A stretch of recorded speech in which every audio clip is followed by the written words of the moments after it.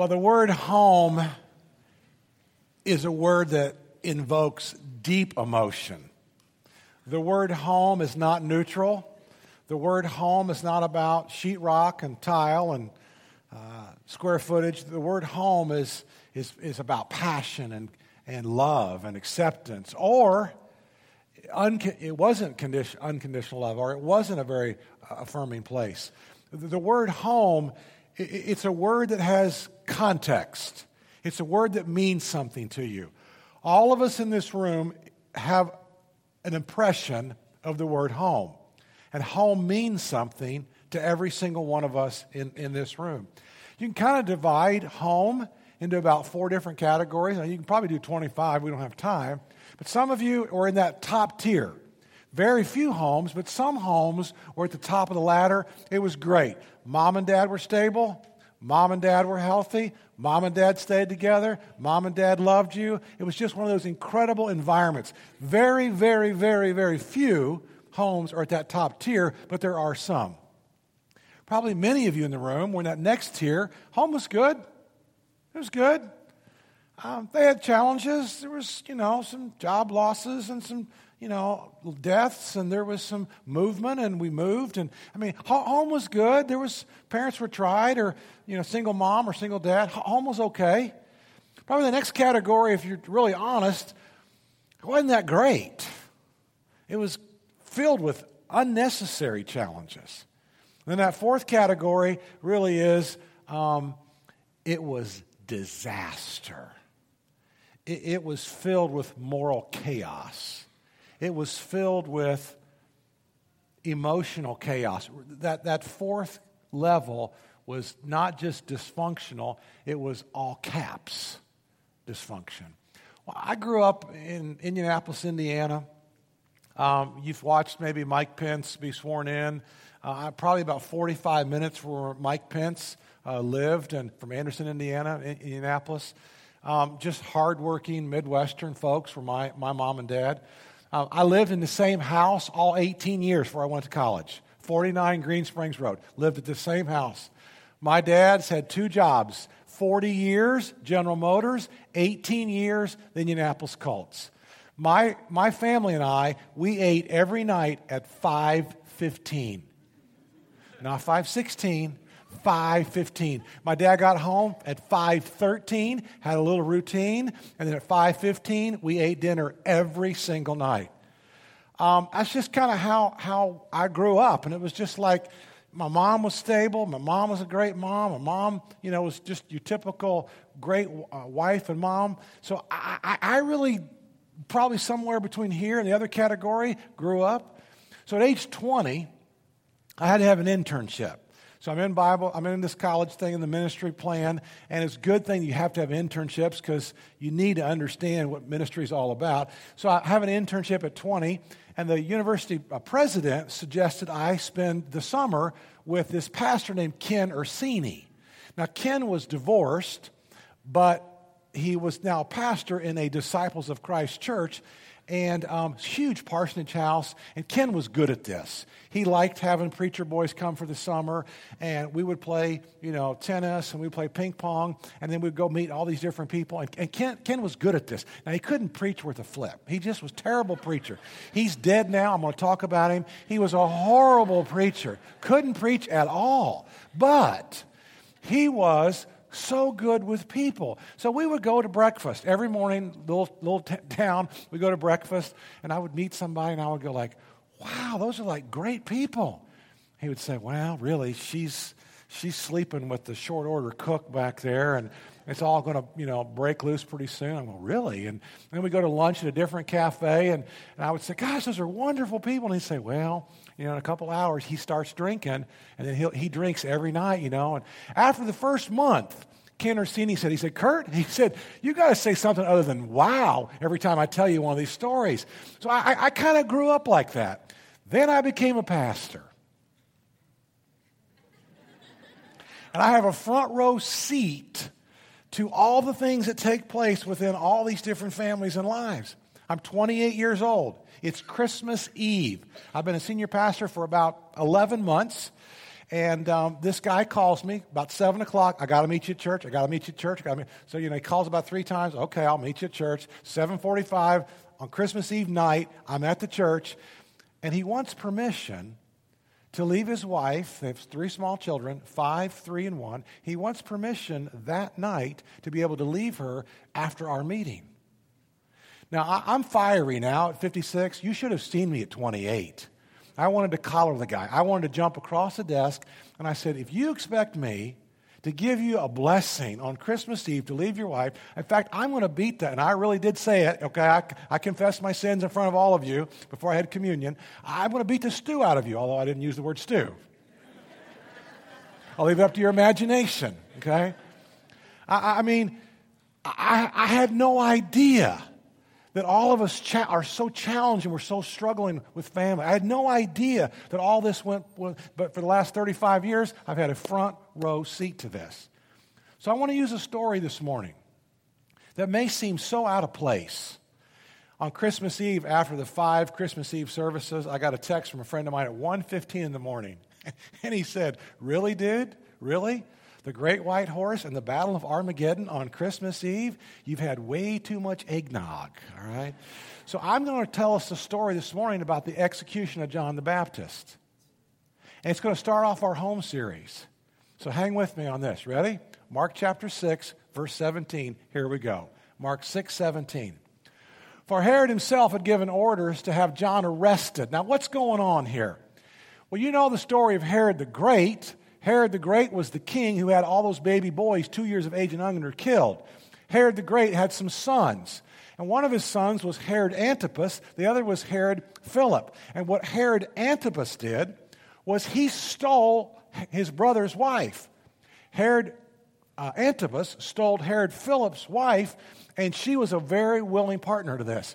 For Herod himself had given orders to have John arrested, and he had him bound and put in prison. He did this because of Herodias. Now, Herodias was Philip's wife, and Herodias said to Antipas, okay, I'll go with you. Okay, I'll become your wife. I know it's wrong. I don't care. I'll do this. He did this because of Herodias, his brother's Philip's wife, whom he had married. Now, I just want to show you some pictures of where this took place. Here's a fortress. The Dead Sea is behind it. The blue is the Dead Sea behind it. At the very top of that mountain, Herod Antipas builds this fortress. And so they're up there, and this is now the next picture actually shows you this is where Herod and Herodias lived, and the daughter who danced is named Salome. They're all there, and this is where John was actually bound, put in prison, and this is where John was beheaded at the top of this huge fortress. All right, let's look at verse 18. For John had been saying to Herod. Now, see, this would have gone really well for Herod Antipas and for Herodias had it not been for this pesky prophet. But there was a prophet in Israel. He was Jewish, he was a Hebrew, he was an Israelite, and there was a prophet in Israel who said, this is not right. I don't care if you're the king. You cannot rewrite the law. An executive order is not going to change anything. You must obey the laws of Moses. And John is a good Jewish boy. He knows the 10 Commandments. He knows this is outside of God's will. And John's not relenting. You can take my head. You can kill me. I don't care. Truth is truth. I don't care that the Greco-Roman influence is dominating our culture. This is wrong. You stole her. God has a plan A for marriage. There is a way that God designed for sexual relations within marriage, and you're outside the margins of Scripture. For John had been saying to Herod, it is not lawful. It's against the law of Moses. It's against the Scriptures for you to have your brother's wife. So Herodias nursed a grudge against John, and she wanted to kill him. But she was not able to because Herod feared John and protected him, knowing him to be a righteous man and holy. When Herod heard John, he was greatly puzzled, yet he liked to listen to him. Finally, the opportune time came. Do you get the impression that Herodias is kind of like sitting back, waiting? What's the right moment to take him out? On his birthday, Herod gave a banquet for his high officials and military commanders and the leading men of Galilee. When the daughter of Herodias came in and danced, she pleased Herod and his dinner guests. The king said to the girl, it must have been some dance, right? the king said to the girl, ask me for anything you want, and I'll give it to you. And he promised her with an oath, whatever you ask, I will give you up to half my kingdom. She went out and she said to her mother, Mom, what do we do? And her mother wasn't very good. Her mother was a villain. She said, the head of John the Baptist, she answered. Now here's a question I have for you. What do you do if you were raised in a home of moral chaos? What do you do today if you were raised in a home that was absolute unethical, immoral, illegal? What do you do today if that was your home life? Now, again, I realize that there's a good section of people in this room that you were raised just like this. How do you break the cycle? How do you become, even if you're single, an uncle, an aunt, a niece and nephew? How do you do the things that contribute to home life if this is how you were raised? Can you change? If this is how you were raised, do you have any hope today? Let's finish the story. At once the girl hurried into the king and with a request, I want you to give me right now. See, she didn't say later. She said right now. Because it could have been 10 or 15 years, but it was right now. I want you to give me right now the head of John the Baptist on a platter. The king was greatly distressed, but because of his oath and his dinner guests, he did not want to refuse her. So immediately, he sent an executioner with orders to bring John's head. The man went, beheaded John in the prison, and brought back his head on a platter. He presented it to the girl, and she gave it to her mother. All right, here's the question. What do you do if Herod was your father? What do you do if Herodias was your mother? What do you do if Salome here, this lady, was your sister? You see, if Herod was your dad, what do you do if you had a very foolish father? A father that probably drank way too much. What do you do if you had a father that was impetuous? What do you do if you have a father who just cowered to everybody? What do you do if Herodias was your mother? And she was adulterous and evil and wicked and murderous. What do you do if she was your mother? What do you do if you had siblings that were willing participants to unethical and unlawful activities? Is there any hope for you? Well, I have some suggestions this morning. I want to give you 6 suggestions. You want to follow along in your bulletin? That would be great, some fill-ins. And I want you to know this is going to be messy. I don't know that I got the right answers on all of this, but I want you to know that it's worth it to me for us to jump in together and kind of work together and begin to figure some of this out. Because this is keeping some of you from going forward. And you were raised with a Herod. You had a Herodias as a mother. How can you go forward? So here's suggestion number 1. You may have to run from your past. You may have to leave it behind. You may even have to start all over again. That's hard to hear. But because of the unethical and immoral, and because of some of the behavior of some of the people in your family, you may have to start over. You may have to run. You may have to leave it behind. You may have to even just begin again. And then you got to wrestle with suggestion number 2, and you've already thought of this. Those of you who are raised in church, raised in Sunday school, well, what about honor your father and your mother? You already thought about that when I started this sermon. And you may have to work through this. You may have to work through the honor your father and your mother commandment.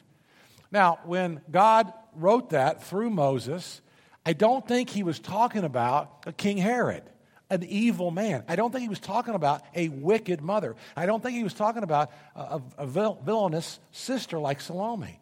I think what he was talking about is to continue this family unit, to continue the family to grow and be strong and be healthy. I think that's what God had in mind with Moses. But you're going to have to work through this. Because if this keeps you, a Herod and a Herodias, keeps you from becoming the uncle or the aunt or the mom or the dad or the grandmother or the grandfather that you're supposed to become, that's not God's will either, is it? Suggestion number 3. You may have to find and study healthy families. This is one of the things that Danita's done in our home so well. Now, she was raised in that same tier. Good parents, good family, good folks. Not perfect, but good, wonderful people. But what Danita's done is she's observed other healthy families. Oh, I like that. Oh, that's a good idea. I wonder if we could try that. Maybe we should do that. And so throughout the course of the years, my wife has just kind of watched this. You look out in Scripture and you see Mary and Joseph had a pretty healthy family. Joseph was an amazing man. He could have had his wife killed, but he didn't want to do anything inappropriate. He was very unselfish, wasn't he? Taking her on that journey, providing for her, protecting for her. Mary, when the angel visited her, she said, well, how can this be? And then he explains it to her, and she said, okay, I'm in, whatever God's will is. I mean, these are two amazing people, Mary and Joseph, in the early chapters of the Christmas story. There's some amazing families in this church. There's some wonderful families right here in this room right now. Nobody's perfect. Everybody's got some issues. But what does so-and-so do right? And what do they do that, boy, I really like that. And so we grow and we learn together. So we study healthy families. And we find out what a healthy family begins to look like. Suggestion number 4 is the biggest one. You have to decide. You really have to decide what kind of a family that you want. I think that's the biggest suggestion of all. I think number 4 is the hardest one. You've got to decide what is it that you want. Because if you want to stay wallowing in your story and making excuses for why you're the way you are, and making excuses for why you can't move from mile marker 8 to mile marker 10 to mile marker 15 to mile marker 20, then you can do that. But you have to decide what it is that you actually want in life. See, unintentional living does this. Unintentional living always has an excuse. Well, this is why I'm jacked up. This is why I messed up. This is why I can't go forward. Well, if I only would have had this, or if I'd have lived with your parents, or if I'd have gone to that school, or if I'd have been in that community, the if-onlys are just relentless. But intentional living says, I got an idea. I think God can make me better. I got an idea. Let's do something stronger. Let's do something better. Let's make progress. Unintentional living does this. It always fixes the blame.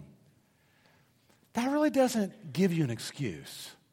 It may explain your situation, but it never justifies your situation. So unintentional living fixes the blame, but intentional living fixes the situation. Let me get some help. Let me ask for some advice. Let me have some people around me give me some great tips on how to do this better. Unintentional living does this. It wonders, what in the world happened? 30 years have gone by. I'm still in the same mile marker. How come I'm still in the same ditch? I wonder how this happened. But see, intentional living does this. It makes it happen. I've got to do something to move the needle forward. Unintentional living says, why doesn't somebody else do something? Have you heard that before? Wonder why somebody doesn't do something. But you know what intentional living does? Intentional living says, here's something I can do. I can do this. I can do this. I can't fix all this, but here's what I can do. Suggestion number 5. Are you still with me? Suggestion number 5 is this. Be committed and willing to pay the price to get the change that you desire. That's a big one. You see, you may want there to be change, but are you willing to pay the price for change? Everybody wants to be healthy, but are you willing to pay the price to be healthy? Everybody wants to be spiritual, but are you willing to pay the price to be spiritual? Everybody wants a good home or a better home or at least the same kind of home in which you were raised in. Now see, here's why this is important for all of us. Because even if you weren't in those bottom 2 tiers, you're going to have somebody who is. You're going to marry somebody who's down here. Or you're going to have a son-in-law or daughter-in-law who's down here. Or you're going to have a coworker who's down here. Or you're going to have a neighbor. Maybe you were raised up here, but you're going to have somebody in your life who's down here. And you've got to be able to explain this to them and help them and guide them to be able to move them forward. And so you ask people, are you willing to pay the price? And then the last suggestion I have is the only way to really get what you want is to find yourself and to lose yourself. Now, what does that mean? Well, you really can't find yourself outside of Christ. Christ was your creator. The only way anybody can ever find themselves is to play and work and surrender to the Creator. And so when you find the Creator and you live within the margins of Scripture, you will find yourself. You will know what your purpose in life is. And then you lose yourself because then life's not about you. And the only people who have healthy homes and sustain healthy homes are the people who find themselves in Christ. Christ has changed me. Christ has transformed me. Christ has forgiven me. Christ is going to do all these great things in my life. Now, here's what I'm going to do for Him. And you live the rest of your life where life's not about you. The biggest messes you got yourself into was when life was about you. Your greatest regrets in life were when life was about you. And when you lost yourself, those have been some of your greatest joys. Those have been some of the greatest moments of your life when you actually found yourself and then when you lost yourself. So, if Herodias was your mama, which I hope nobody had that, but probably 20% of you did. If a Herod was your papa, which I hope it wasn't, but probably 25% of you, that happened. What do you do? Can you break the cycle? Are you destined to repeat it? So I called a friend of mine about a month ago, and when I got the privilege of walking my oldest daughter down the aisle 3 months ago, he was actually the man who started the wedding.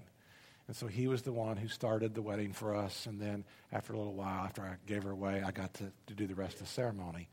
But I've known this man now for over 35 years.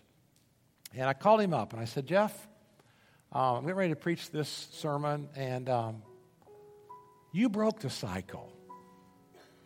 He's got a Herod. I'm not sure she's a Herodias, but she's in between, the mother. But if you knew the things that the dad did and the influence of the father and the moral chaos, he died a good 15, 18 years because of alcoholism. Multiple affairs this father committed. High successful executive in a company. Smoked himself to death, drank himself to death. If you knew Jeff's background, and then you know Jeff today, there is a God. So I said, Jeff, how did you break the cycle? He said, I don't really know. I have to think about it. I said, well, think about it. Get back with me. So here's what he wrote. He said, I was not raised in a Christian home. My parents did not speak much of God, did not praise a family, and did not have many character counts conversations. That's a good word. They didn't talk about the character mattered, character counts. We did not have character counts conversations. My dad believed his primary responsibility was to provide for the family financially. My mother believed her primary responsibility was to manage the home and kids with some disciplinary help from my dad. My parents did love me, and they tried to affirm me in their values early in life. He says, my father was confirmed in a Lutheran church as a middle schooler and felt an obligation to bring me through a similar process as his parents provided for him. I studied Luther's catechism as a 12-year-old each Saturday morning from 8 to 10 for about 4 months. While I learned who God was, I did not know God. And on my way home from the confirmation service that Saturday morning, I distinctly remember my father saying to me, son, you've gone as far in religion as my parents took me. Do with it what you want. Religion is not my thing. His response to me at that time was disappointing, as I had spent a bunch of Saturday mornings studying something for which he apparently had no use.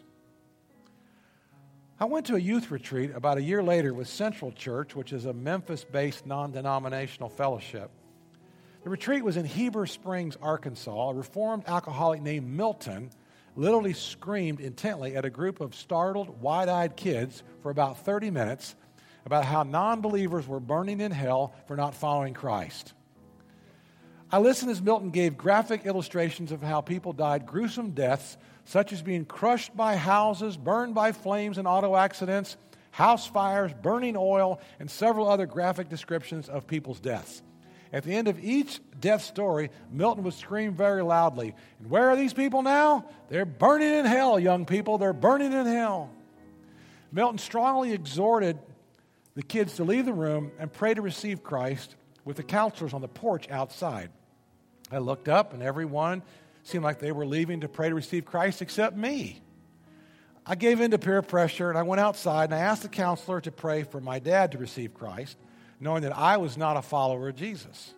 The counselor obviously knew that I was not a believer either and tried unsuccessfully to get me to pray to receive Jesus. That night, I laid down on my cabin bunk, and I was confused and scared. I prayed for Jesus to save me. Whether my prayer was sincere or not, I don't know, or maybe it was just Milton who had scared the hell out of me. I just wanted to say that in church. He said, I really don't know. If my prayer based on Milton's exhortation was effectual, you would not have seen change in my life during the next 3 years of high school. I pursued pleasure and foolishness.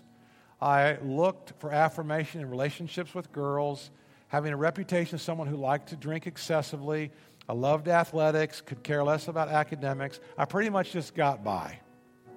But my junior year in high school, I was on a Young Life ski trip. Young Life is a parachurch organization. It's a Christian organization. I was on a Young Life ski trip at Frontier Ranch in Colorado, and the camp counselor was Roland Wilson. Roland communicated the same message that Milton had spoken 4 years earlier. God's message to me through Roland, though, was much gentler than Milton's, and it pierced my stubborn armor. His message was, you're a sinner without hope, save the loving sacrifice that Jesus made on the cross. Jesus' substitutionary death on the cross paid the price for your sin. Roland was right, and I did not resist. I sat underneath that cold, star-filled January sky, enduring sub-zero temperatures, and I confessed to Jesus, I need you. I am a broken, selfish sinner and will go to hell without you. Jesus, please save me, and save me, Jesus did. After coming home from that ski camp, another Young Life leader named Barry Jenkins invited me to a Bible study. And one of my best friends, Mark, and a few other friends, we met regularly, and we went through the book of James verse by verse during our junior and our senior year.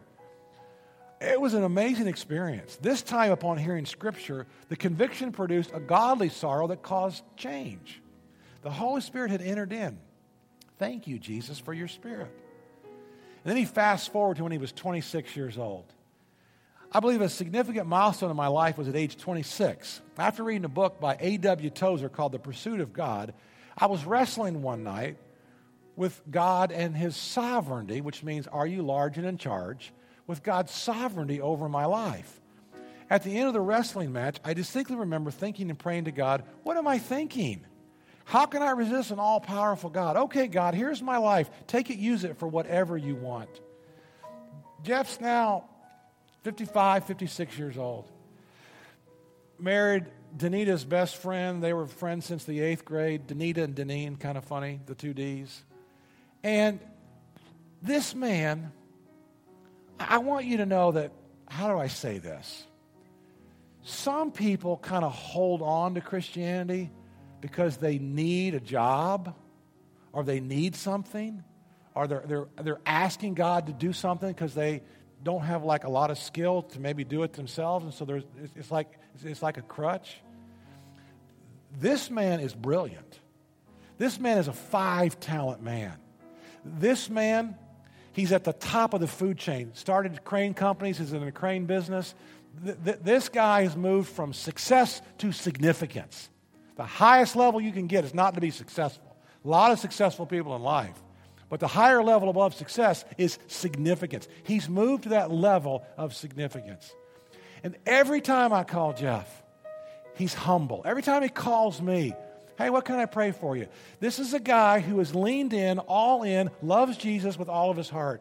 And he and his wife together, they've raised 3 amazing children. They love Christ, they love Jesus, and this couple, they've had hundreds of students in their home. They have purchased more spaghetti and meatballs than any Italian you ever know, and had all these kids over to their house, just feeding kids and pouring into kids' lives.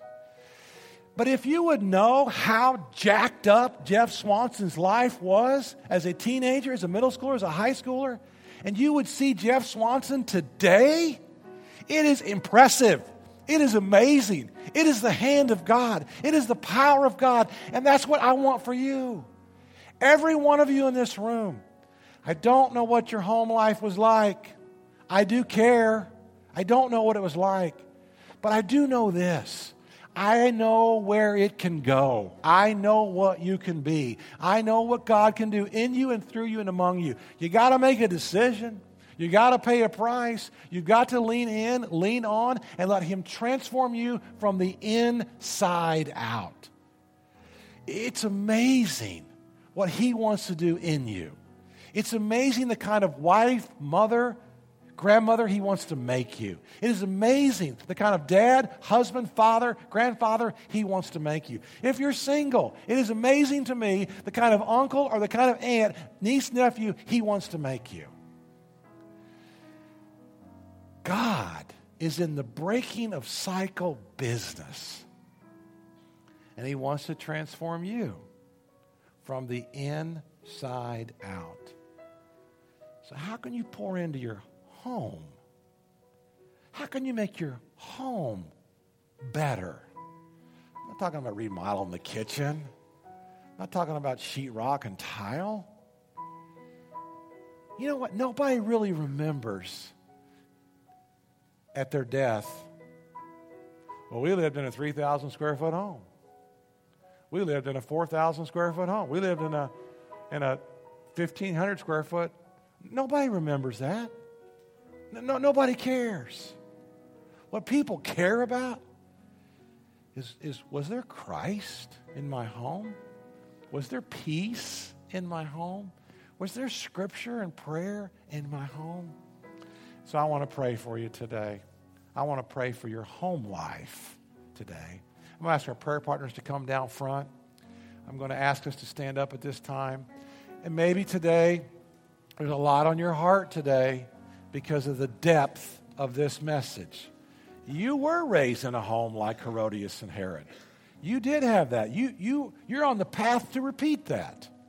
You want to break that cycle today. Come down front.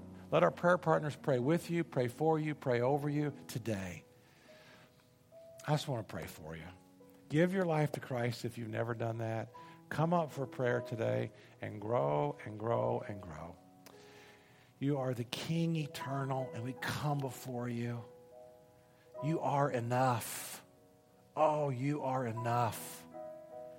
What do you want to teach us? Where do you want to lead us? What do you want to show us? You are enough.